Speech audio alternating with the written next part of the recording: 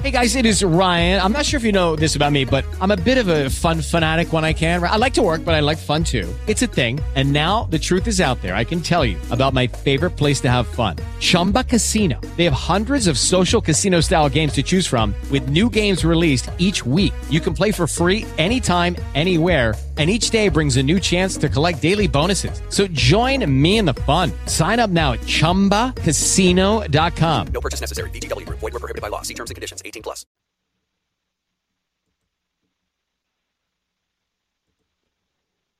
All right, we are live. I am Dave, the IT guy, here with Bring Your Own Security Radio.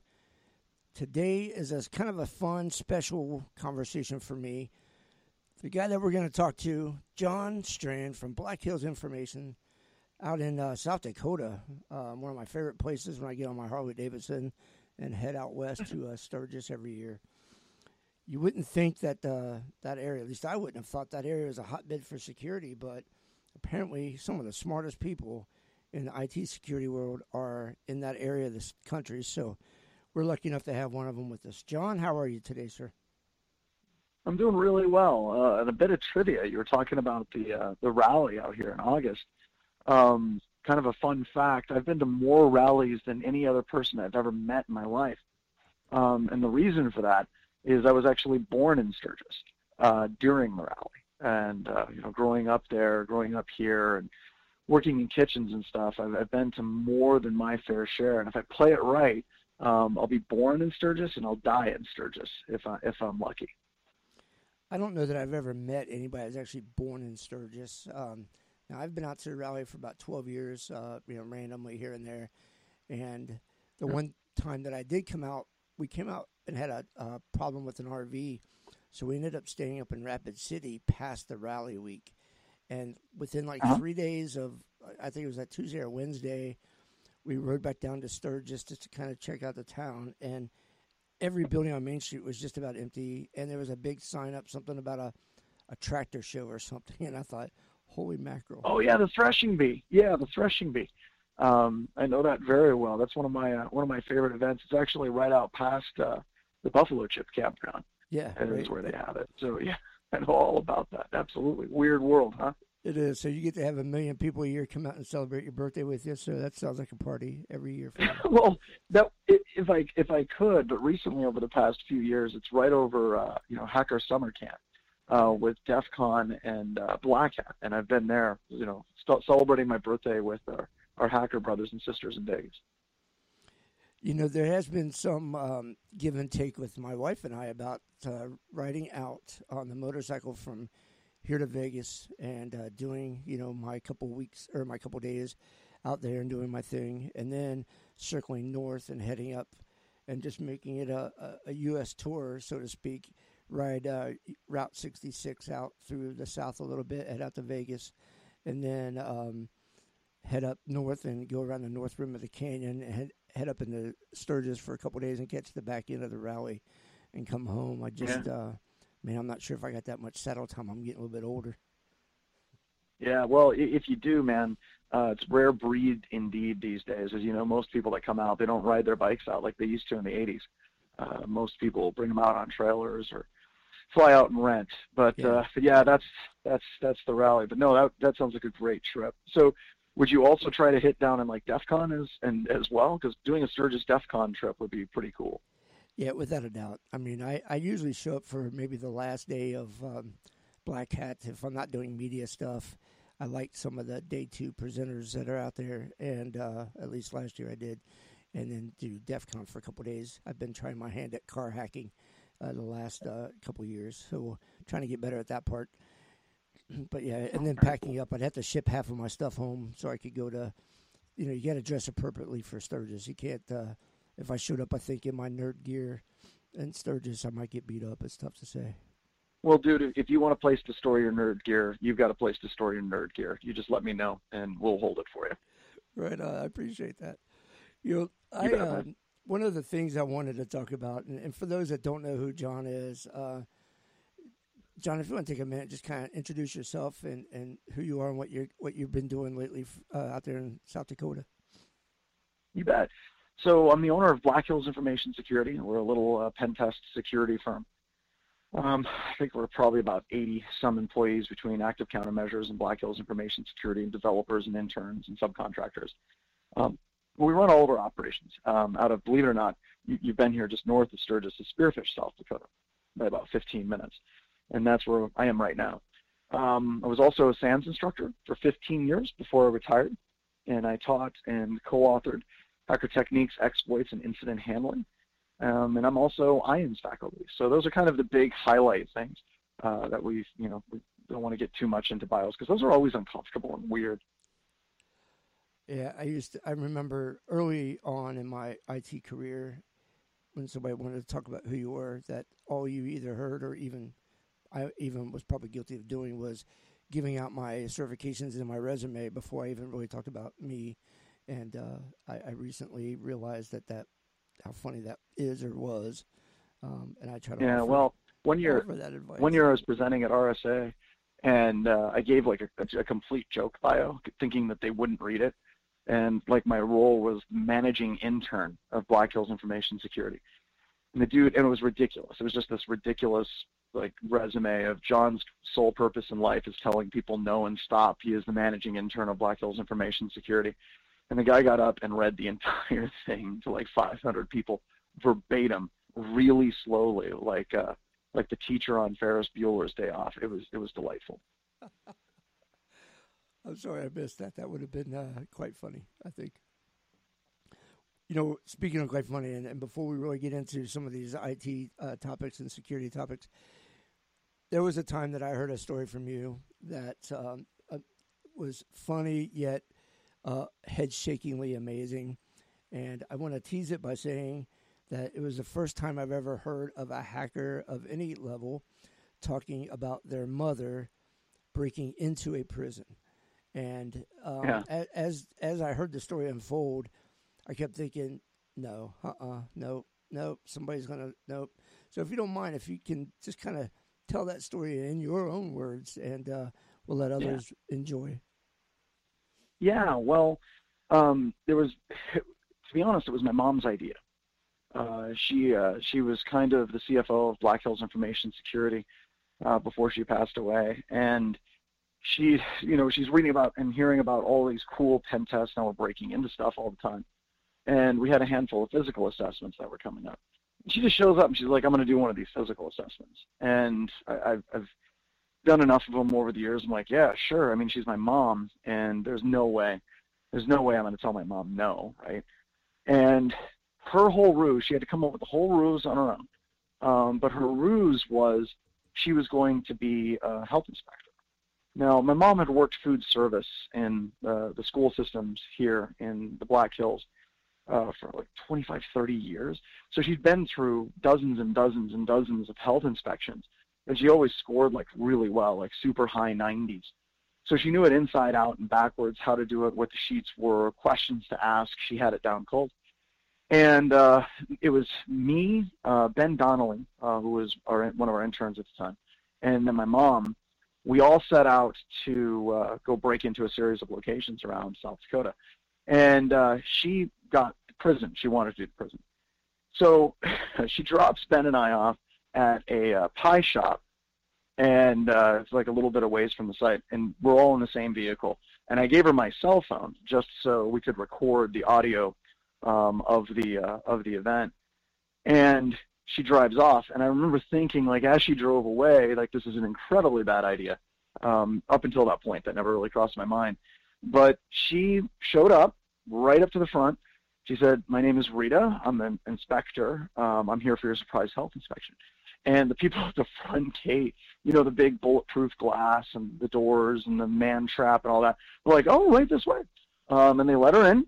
And they said, what do you need to see? She said, I need to see your employee workspaces where your employees work. I got to close some windows here. I got car alarms going off. All of a sudden, the pandemic, apparently social distancing is now over where I'm at. And she said, I need to see your employee workspaces. I need to see where your employees and people here in the correctional facility eat. And I also need to see your nuke.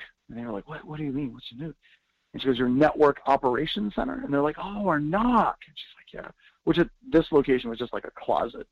And they showed her where all those places were.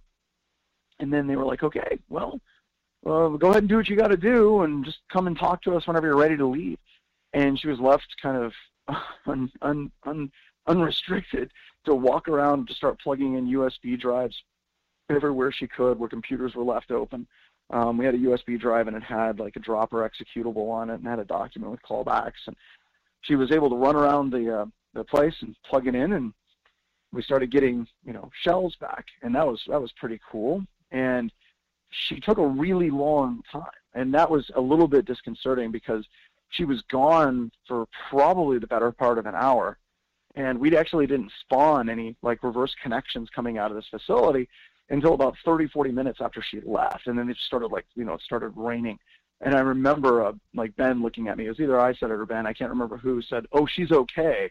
We're getting callbacks." And I was like, "Yes, Mom's all right. She hasn't been arrested yet." And when she was done, the person that was running the correctional facility was like, "Well, we want to make sure that we're prepared for our next inspection. Is there anything we can do to kind of do better?" I was like, yeah, there's a document on this USB drive. Go ahead and open up this document, and it's a full health inspection sheet. Yeah, go ahead and run those macros. And she got the director of the correctional facility's computer as well. But it was awesome. She showed up. We all had pie, and I asked her how it went. Like, how did it go for you breaking in? And she goes, "Oh, it's delightful. It's delightful. Did you know that you went to high school with one of the people that worked there?" I'm like, "I don't care who I went to high school with. How did it go for you getting in?" But no, she had a great time. And I think it was also a huge thing for her because literally for the rest of her life, she kind of had that one thing that she could gloat over my father that my dad never got a chance to do. And she always had that trump card. Like any cool story my dad would tell, she always had that trump card where it's like, "Do you remember that time where my son had me break into a prison?" And, it was just awesome. That's awesome. I think two of the questions I ever wanted to ask when I heard that story the first time and didn't have direct access to you would be, how weird would it have been for your mom to tell you about, "Hey, did you know this prisoner from high school is there, somebody that..." Oh, it wasn't a prisoner. It was actually, it was actually someone that worked at the facility. Yeah, but I mean, and it was one of those stupid things, how moms are. Well, but my mom was food service director, remember? So she knew everybody. She would see them every day. And I don't know, parents, they can always remember, like if I went to school and I was a senior and this person was a freshman, she remembered that. I wouldn't remember that person at all. But that was the important thing. That's what really stuck in her head. This is the type of person she was. She remembered everybody that went through the school lunch line with her. And she had that. And the cool thing was that didn't blow her cover. Even though this person had known that my mom had worked in food service and had been the lunch lady there and the director for a long time. And for this person, it was like, "Oh, that's a logical conclusion. She retires from working as a lunch lady in Lunch Lady Land, and now she's doing inspections. Yes, this makes sense. This is a lady that, I used to get lunch from." Totally didn't blow her cover. My mom kept her cool the whole time. At the end of all of that, did the prison ever find out what really happened to them? Yes, and that's kind of where things start to get a bit weird. Luckily for me, telling the narrative, the correctional facility is closed. So that makes things a little bit easier. So I'm not putting anybody at risk, even though I have had some people say, "You shouldn't tell that story because I work at a correctional facility and someone could easily break in using that ruse." And I'm like, that is literally the point of me telling the story. All about that polite challenging of authority, polite verification of credentials. Don't assume authority. All of those things are so important. But whenever, we kind of go through this as security professionals, being able to step back and say, what can we learn from this larger narrative is probably the most important thing from it.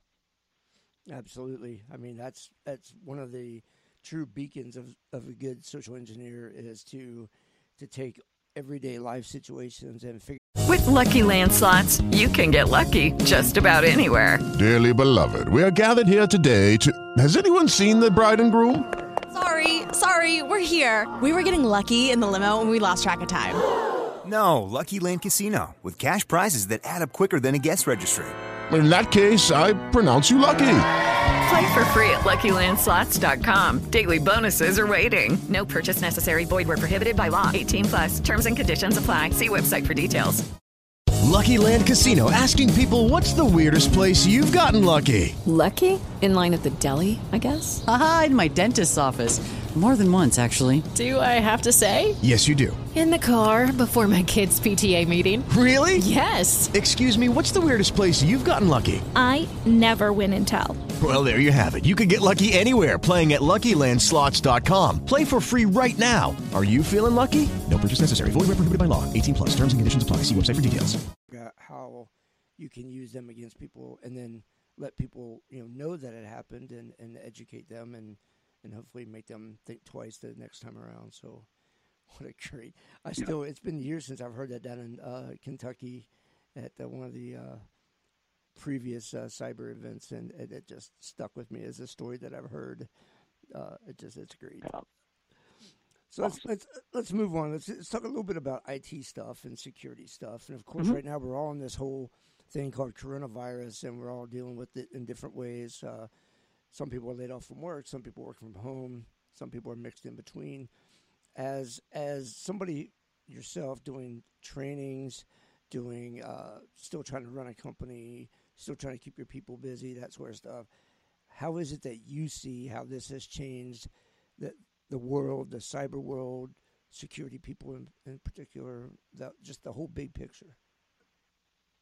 So I think there's a couple of cool things to take from this. Like the first cool thing, right? Because there's a lot of negative things. Well, let's look at some cool things. The first cool thing is everybody's talking about this as like a black swan event, right? And it is, without question, an unparalleled black swan event. But in security, we've dealt with these massive upheavals in our industry before. Maybe not quite on the scale, right? Whenever, you go back to 2000, 2001 with Active Directory, that was huge. That was massive. That was a huge lift. Virtualization was a huge lift. Web technologies, monstrous lift. And then we get to cloud. And cloud was like a reformation of the entire game.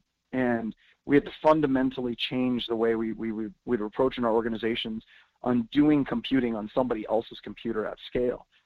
And now we're in this situation, which is yet another upheaval, but I really think that people in security are kind of mentally more prepared for it than a lot of people out there. Because seeing this monstrous change is just, I don't want to say it's business as usual, but we're used to it, right? We've had to adapt. You've been doing this a long time, and you've seen a lot of massive changes in the industry. This is another one of those. But what's kind of neat about that is almost always it comes back to the fundamentals, right? It goes back to securing your baselines. It goes back to password. It goes back to two-factor authentication. A lot of those fundamentals are still in play. The biggest problem that I see is we spent all of this time and money trying to develop better telemetry on what was happening on our workstations inside of environments, Active Directory inside the DMZ, and the whole push to cloud computing, which was absolutely a push before this, was instead of an adoption curve, it's more like an adoption wall, right? People working remotely, it just spiked. It wasn't like, wow, that really increased. It's like everybody is working from home. And we've seen just this huge uptick in VPN usage, insecure VPN usage, where people are split tunneling, where they're going to the internet directly from their work computers at home and then accessing corporate resources. Lack of visibility. A lot of people's home networks don't have full firewalls, network traffic capture, intrusion detection systems, and we're already seeing attackers take advantage of that. There's been a number of news stories over the past few weeks where the targeting of individuals that are working from home has gone up. COVID-19 type phishing ruses. So we're seeing this huge shift in the industry that is much larger than we've ever seen before. But I will say that I really believe that people in computer security have had a lot more practice than other industries. And we're going to get through this, right? It's going to be very, very, very difficult, but we can roll because information security changes from week to week to week. That's all exactly right. And I know earlier on in this, as we started to have to work from home, months ago, a discussion that I had was about, I'll date myself, but the Y2K bug. Everybody freaked out about it. All the planning, and then New Year's Day, nothing happened, right? And now this is the reverse. Nobody really planned for this to be such a thing, and then boom, we had to shove it in real quick and make it fit into the round hole square peg scenario. So definitely, like you said, a lot of being able to adapt and evolve, and that certainly has come about. One of the things that I've seen more recently, and Black Hills, of course, has certainly been involved, and I've partaken, is that by choice or whatever reason that you're doing it, and you can elaborate, there are companies now that are saying, hey, you're stuck at home, COVID, you might have to change careers, you might have lost your job, you might have to go search for a new job. Come do some free training, learn some new skills, do whatever. And that seems to really have, for at least the month of April, have really taken a big spike in opportunities to train. And I know that you guys are doing it a lot. Talk a little bit about, if you can, what drove you guys to say, I'm going to kind of port some of this 8-hour training into free 4-hour chunks? So we've always done free webcasts, and we're always going to do free webcasts. And there were a couple of things that started happening. With the free webcasts, the attendance really exploded. I think we're now at over 5,000 registrations per webcast. It's like every week.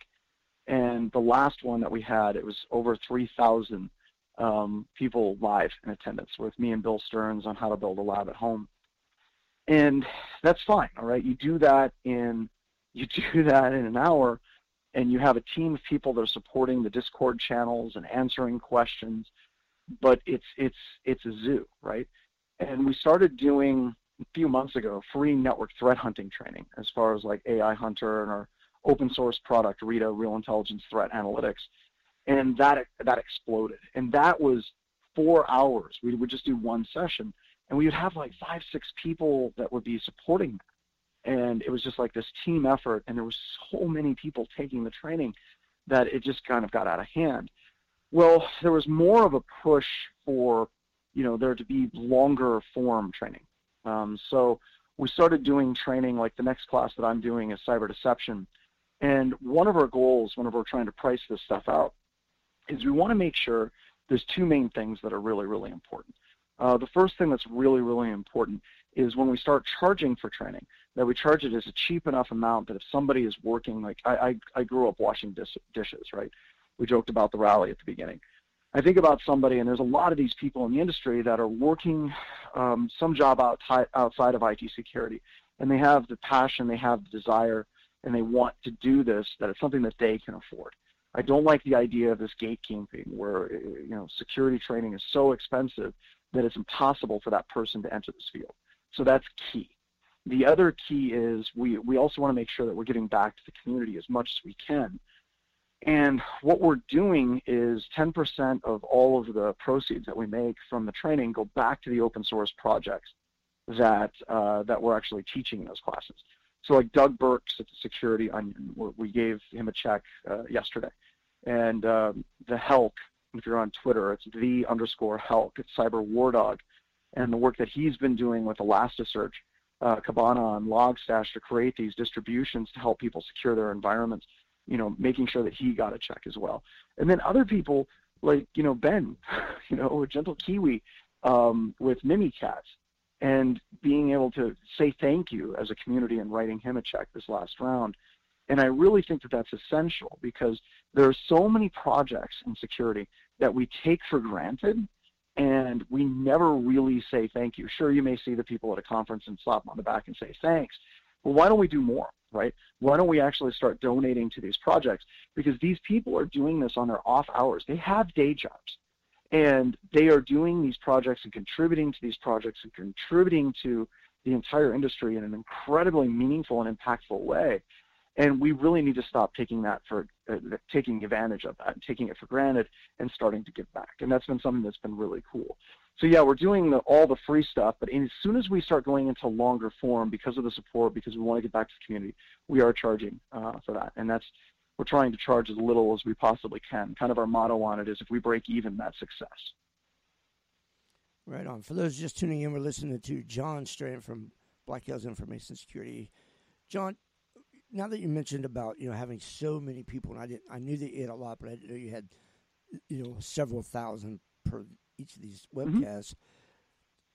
We've somewhat heard about people having problems with something like Zoom or any other conference software that their own personal internet is slow or whatever. But at the core of your broadcast, have you guys really had any kind of problems with whatever back end that you're using? But I mean, that's a lot of people to have on at one time. And Yeah. what kind of tech problems have you guys had, if any? We were running on Webinar Jam for a while. We did one on Webinar Jam, and it handled it okay, but it got to like 4 hours, and Webinar Jam just killed our session, which was a problem because we were there an hour early helping people get their VMs and stuff set up, and that wasn't something that we saw anywhere on their website. They just, boom, killed it right in the middle of it. And we were able to move people over to GoToWebinar, and GoToWebinar and GoToMeeting has been incredibly rock solid. All the way up to 3,000 people. So we've been very, very, very lucky. And we had to change the specific version of GoToWebinar that we used and jiggle things around, but it's been incredibly solid for us. Now that we're starting to pop at 3,000, we're kind of looking out at the community of, streamers, these people that play video games, and we're taking a page from them. So if you're watching what we're doing with our webcasts, especially probably even within the next couple of months, we're probably going to end up moving to a platform where we start streaming over YouTube and doing it that way, because we need to find a platform that can handle the numbers of people that are coming through. Because like you said, the free training, the free webcast, the community that's kind of being built is fundamental to what we do. And even our Discord channel now, I think you go there at any given time and there's over like 500-600 people there talking with each other. And we really want to keep those communities and keep those webcasts coming. But by and large, we've been very lucky. And a lot of these platforms, when you're dealing with Zoom or you're dealing with GoToWebinar or GoToMeeting, they tend to scale pretty well. So if somebody's calling in from a phone, they can adjust the quality and they can handle it just fine. Just making sure that, you're using a platform that a lot of people are familiar with using is great. But as long as you're not using, what is it? Is it WebEx? Is that the one that Cisco has? I hate it. Yeah. I hate that platform, like a lot. I'm sorry, I'm probably going to get like angry mail from them, but they're just horrible, and they should not be used by anybody, ever. Well, thank you to my sponsor, Cisco. No, I'm kidding. I'm kidding. It is interesting to hear, though, because, I work for a multi-national company, and we're not using WebEx, thank goodness. And we've also been lucky with, but we're only talking about multiple hundred at the worst, conference calls. Mm-hmm. And so far we've been pretty stable with video and screen sharing and whatnot. But I can't imagine 3,000 or 4,000 at a pop like that. And just the back end, somebody sitting there answering all the questions on Discord or other chat windows, Twitter, whatever it is. So, yep. Very good. My hat's off to them. And then before I change focus, I'd like to also mention that you talked about giving money back to these developers and some of these open source folks. And I have to honestly say I didn't know that you guys did that. I don't know why I didn't know that, but I didn't. And that's really cool to hear. So I'm not one of those developers, but I appreciate those that do. I'm a Mimicat user like no other. So I appreciate you helping me help those guys out. All right. So let's talk a little bit about something like you guys are doing right now. Talk a little bit about the Rita project, what it's all about, how it came to be, and where you think it's going to go unless it's already at its evolution. So Rita stands for Real Intelligence Threat Analytics.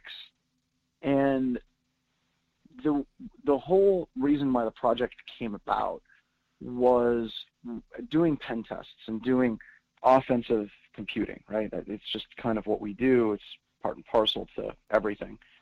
We realized that almost every single time that we did a pen test for an organization, without fail, they wouldn't detect our command and control traffic. You would set up a reverse connection using DNS. You would set up a reverse connection over HTTP, over HTTPS. I mean, heck, you could even get just a straight netcat connection, clear text, leaving me. With the Lucky Land Slots, you can get lucky just about anywhere. This is your captain speaking. We've got clear runway and the weather's fine, but we're just going to circle up here a while and get lucky. No, nothing like that. It's just these cash prizes add up quick. So I suggest you sit back, keep your tray table upright, and start getting lucky. Play for free at LuckyLandSlots.com. Are you feeling lucky? No purchase necessary. Void where prohibited by law. 18+ terms and conditions apply. See website for details. Environment, and they still wouldn't detect that.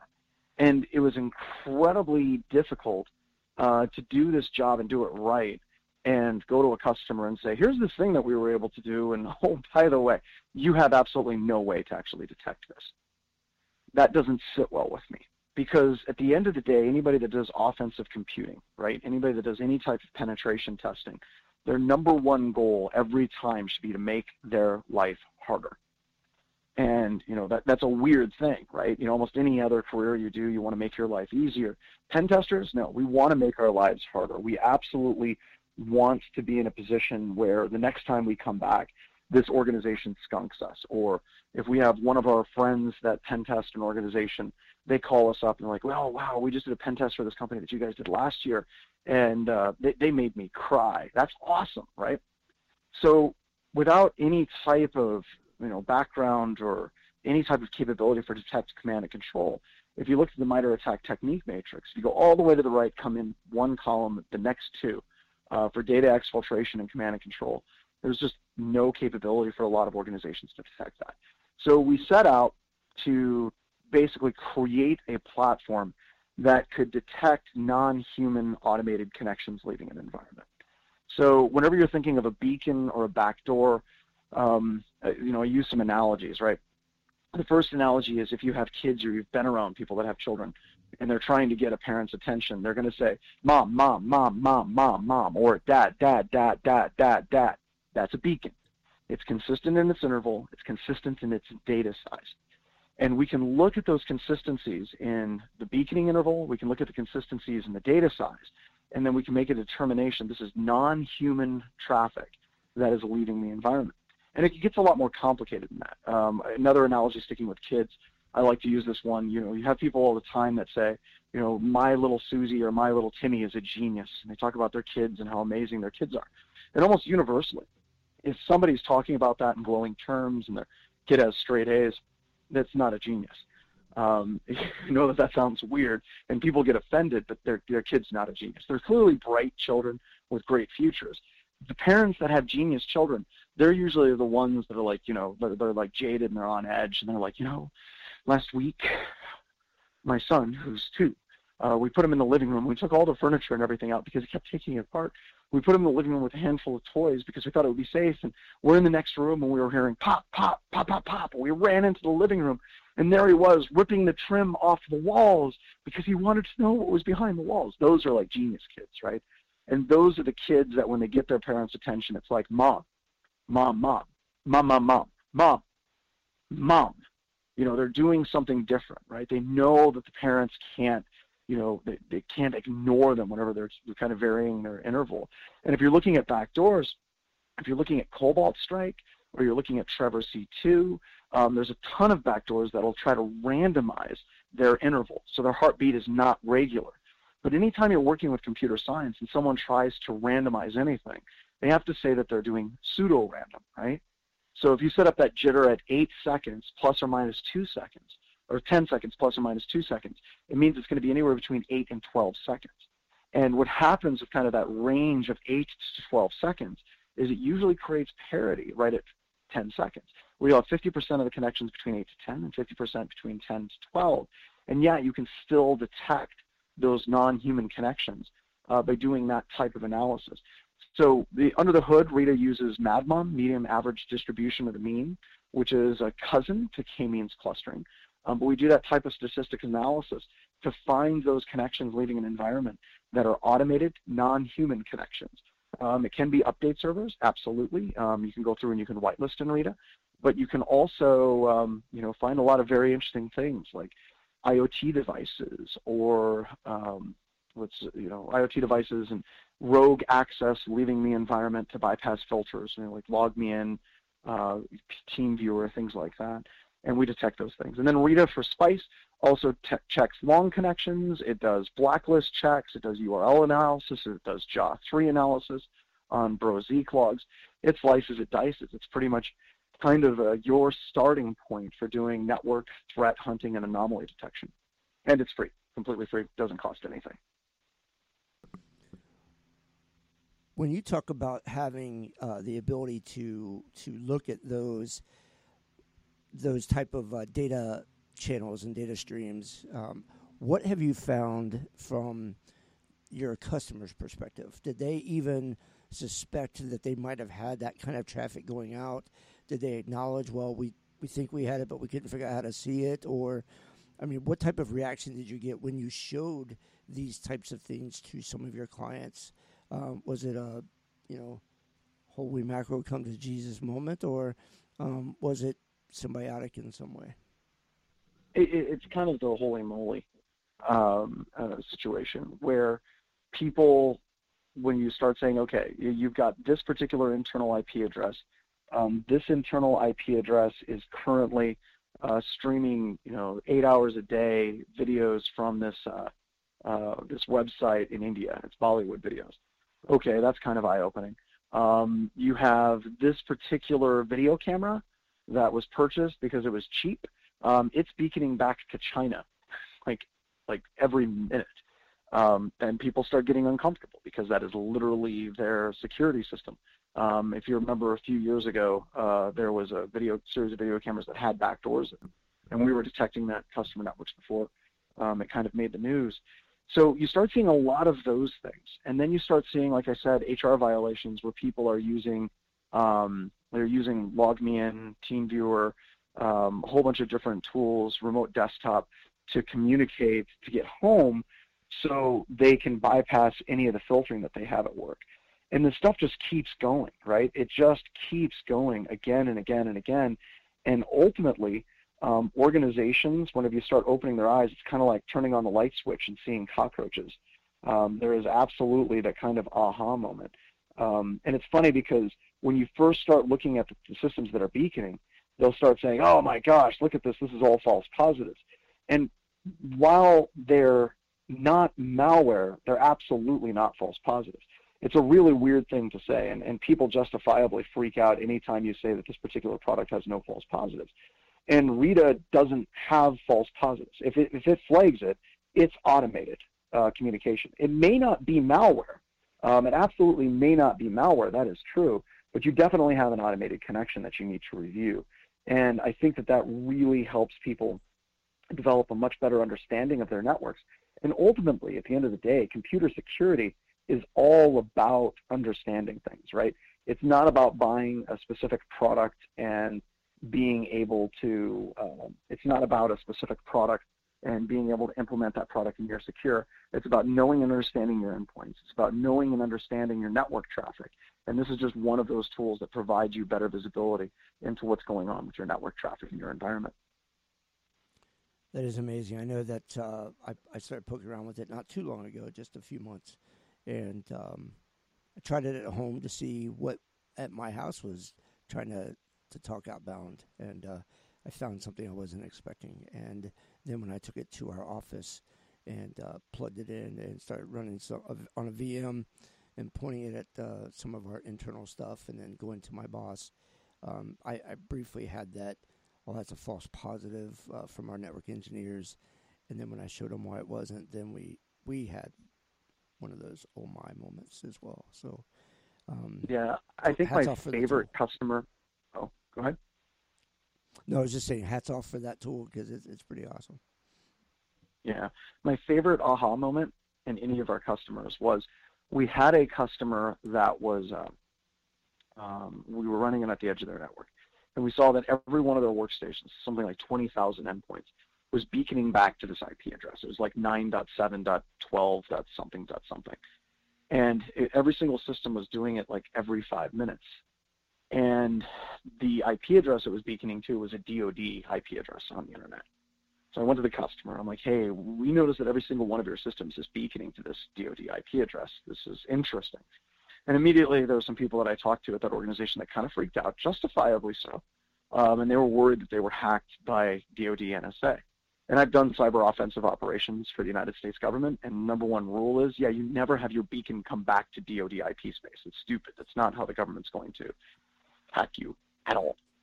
So we're sitting there and we start investigating it, and we trace it back to this one executable on the workstations, and it's like their HR time system or whatever it is.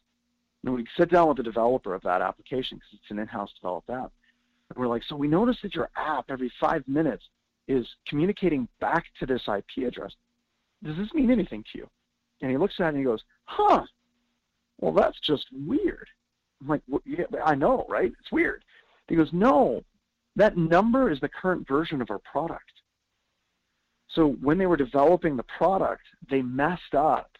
And instead of it going to an IP address and giving its version number to check for updates, they screwed up the version number and the IP address.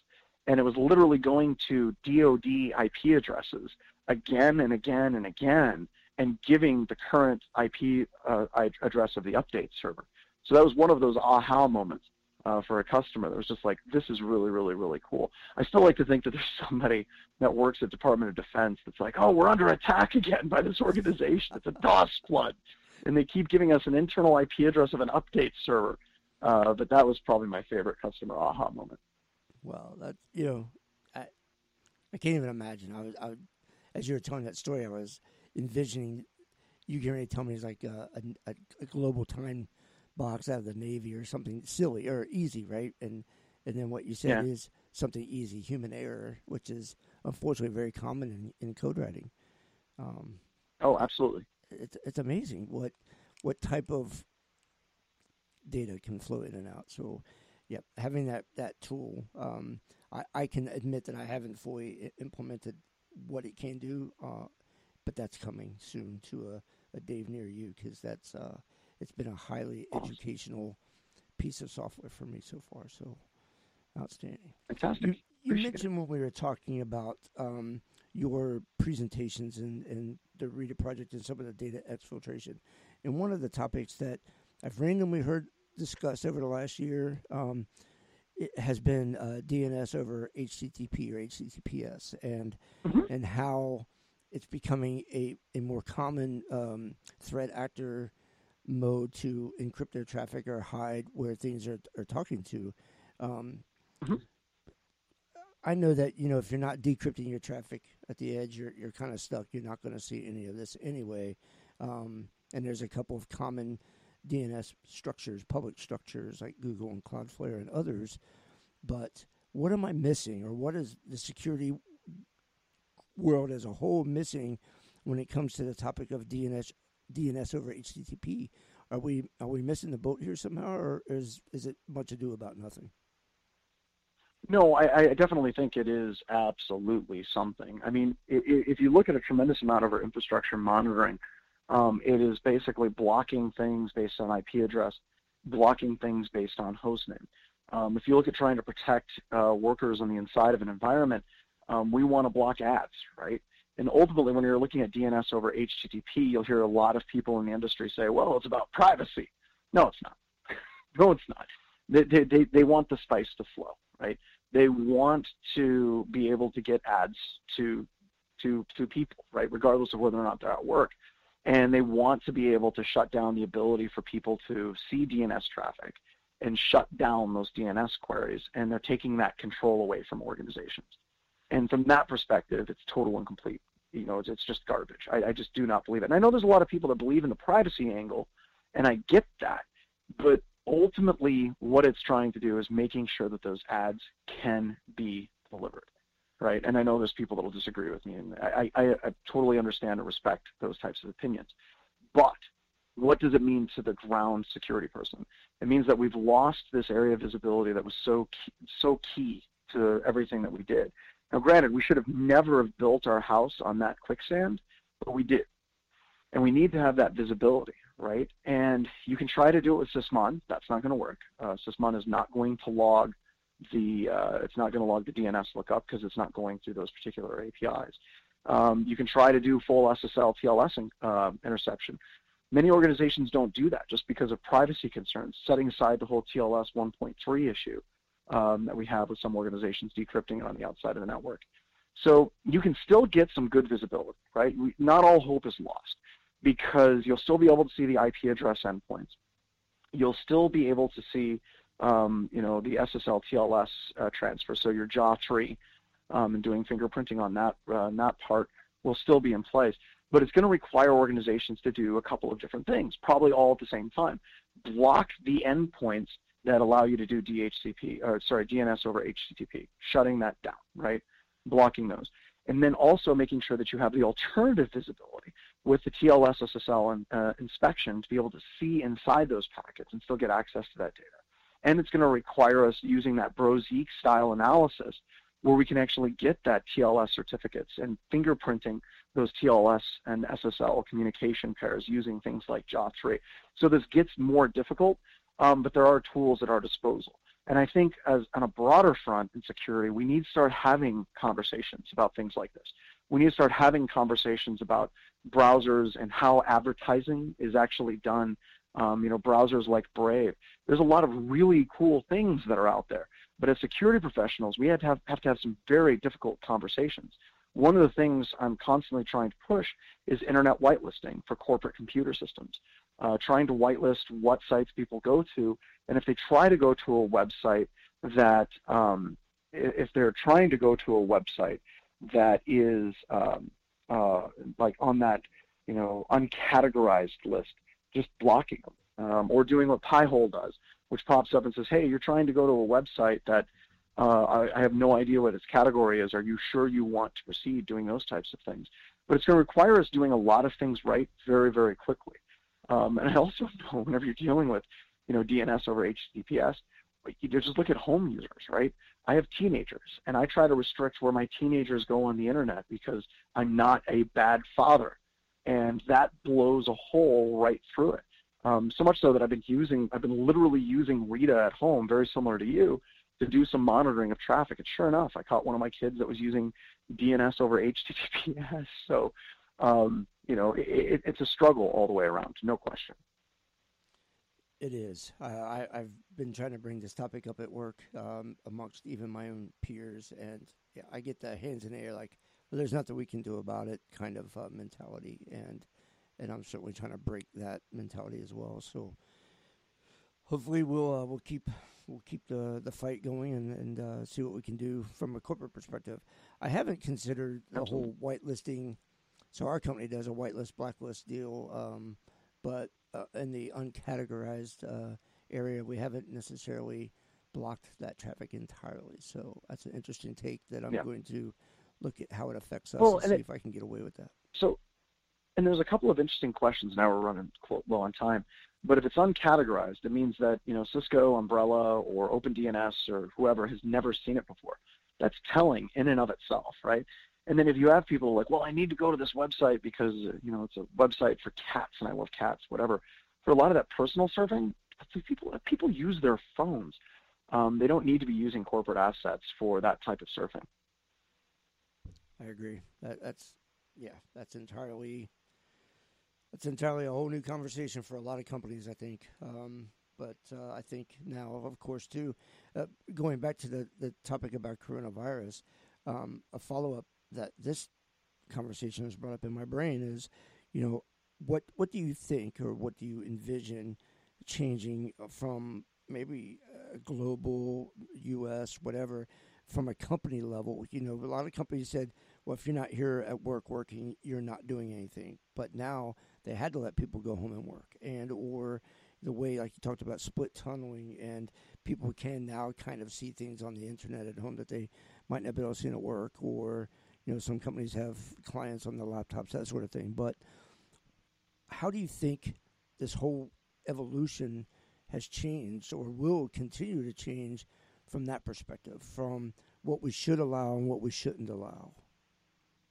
I think it's going to accelerate what we already did, right? The whole cloud computing moving into, if we're playing buzzword bingo, moving into zero trust models. And those were always the right models, where you do not trust the network. It's going to go, the endpoint and the cloud endpoint are the only two things that really matter.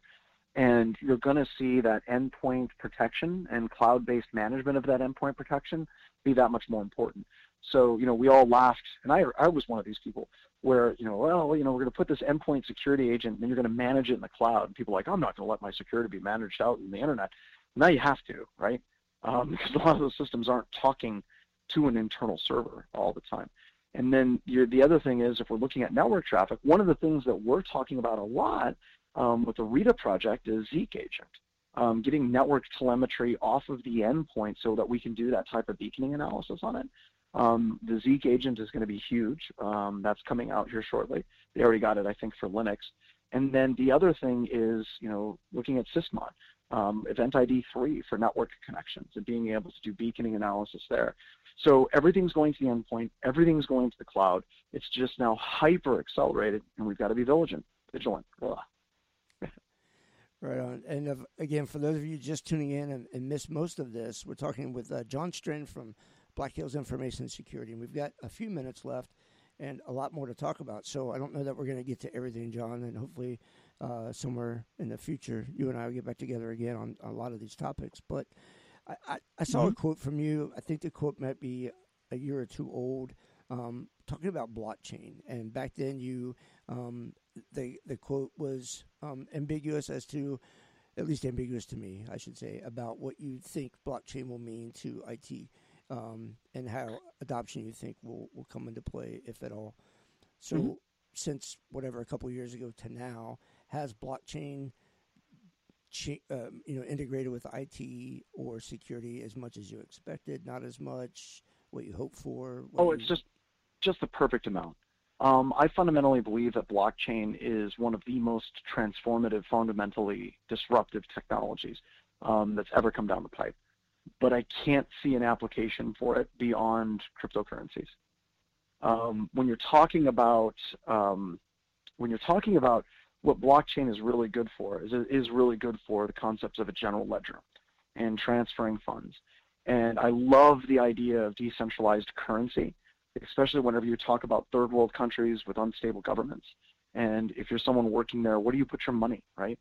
And if you can develop and work in an environment that allows you to sell things and kind of that cryptocurrency is part of it, that opens up a tremendous amount of freedom for commerce to happen in a lot of places where banks just won't go. Now, granted, there's a lot of crime that goes with that, but I think that idea of that decentralized currency and exchange direct between individuals is monstrously transformative. However, everybody's trying to use blockchain all over the place. Like, we're going to use blockchain for security. We're going to use blockchain for databases. We're going to use blockchain for all these different things. And honestly, blockchain just does not work for a lot of those things. It doesn't work better than a database for database transactions and availability. There's a security professor out of Harvard. I think his name is Minkins, and he's like, there are engineers at Amazon and Microsoft and at Google that are losing a tremendous amount of sleep about database and availability and uptimes and all those things. And they're really, really smart people, and they're developing these databases all the time. Blockchain is not going to come and solve that. And then when you start looking at other types of cryptocurrencies, you start looking at Ethereum, and you start looking at smart contracts. The whole goal of smart contracts is we're going to remove the humans from transactional interactions. And you know what? Sometimes you want humans in a loop, especially when things go sideways, to be able to fix things. You don't want to completely fork your project because of one bad transaction. So I really think it is transformative. I really think it's something that's amazing. I think that if we look forward in the future, that's where we're going. But as far as using it for the day-to-day, like databases or health records or all those things, I just think that what you're seeing is a tremendous amount of snake oil where people are selling buzzwords to other people that know nothing about IT. Sounds good to the people with money, and they're investing money into it. And once again, I know I'll probably get hate mail for that, but that's honestly how I see it. That's okay. A little bit of hate mail keeps everybody's blood going. So that's absolutely. That's Let's talk a little bit about what you guys have coming up before we get to the end of this hour. Of course, you guys are the wonderful hosts of the Wild West Hacking Fest, which is a great name out there in Deadwood, which is another great Sturgis area city to go hang out in. And this year, of course, Corona, everybody's not allowed to go in groups. I know it's a little early in the year, but do you see, clearly you're able to do this online if you think you need to, but is your goal still right now, you think, for 2020 to make that an in-person event? Yeah, we still want to try to make it an in-person event in September, at the end of September. Right now, as to whether or not it's going to happen ground-based or not, flip a coin. But there isn't nearly the level of frustration and hand-wringing and worry that we had for San Diego, because we're ready to take this virtually. We've done it before. We'll do it again, and it went very, very, very well. So we're hoping for the best, but we're completely and utterly prepared for the worst, and that's kind of where we're sitting right now. Well, I've seen some of the speaker lineup that you guys have already promoted, and the folks that'll be out there, including your own people internally that'll be presenting, is always a good lineup. You can't never go wrong, and get to go out and see Mount Rushmore as well. So it's a great area of the country to be in if you haven't been out there to the South Dakota, Arizona, Utah, North Dakota, even if you want to drive north and have some fun. I say that. I tried to drive north on the motorcycle, and I'm not sure we made it to the North Dakota state line when I finally said, there's nothing here to see. Let's go back. So it's kind of a boring drive, to be fair. But all right. Well, John, is there anything that you wanted to talk about, or anything you guys have going on out there that we didn't talk about that you want to share? No, nothing. Just be sure to check out our webcasts, register for them. As you mentioned, we don't put a hard sell or try to sell people on stuff. We basically just try to do incredibly high quality free training every single week for people, and that's just what we're all about. Yep, and that's blackhillsinfosec.com for those of you that may not know. Also, get out onto YouTube and look up Black Hills Information Security for their channel. Subscribe.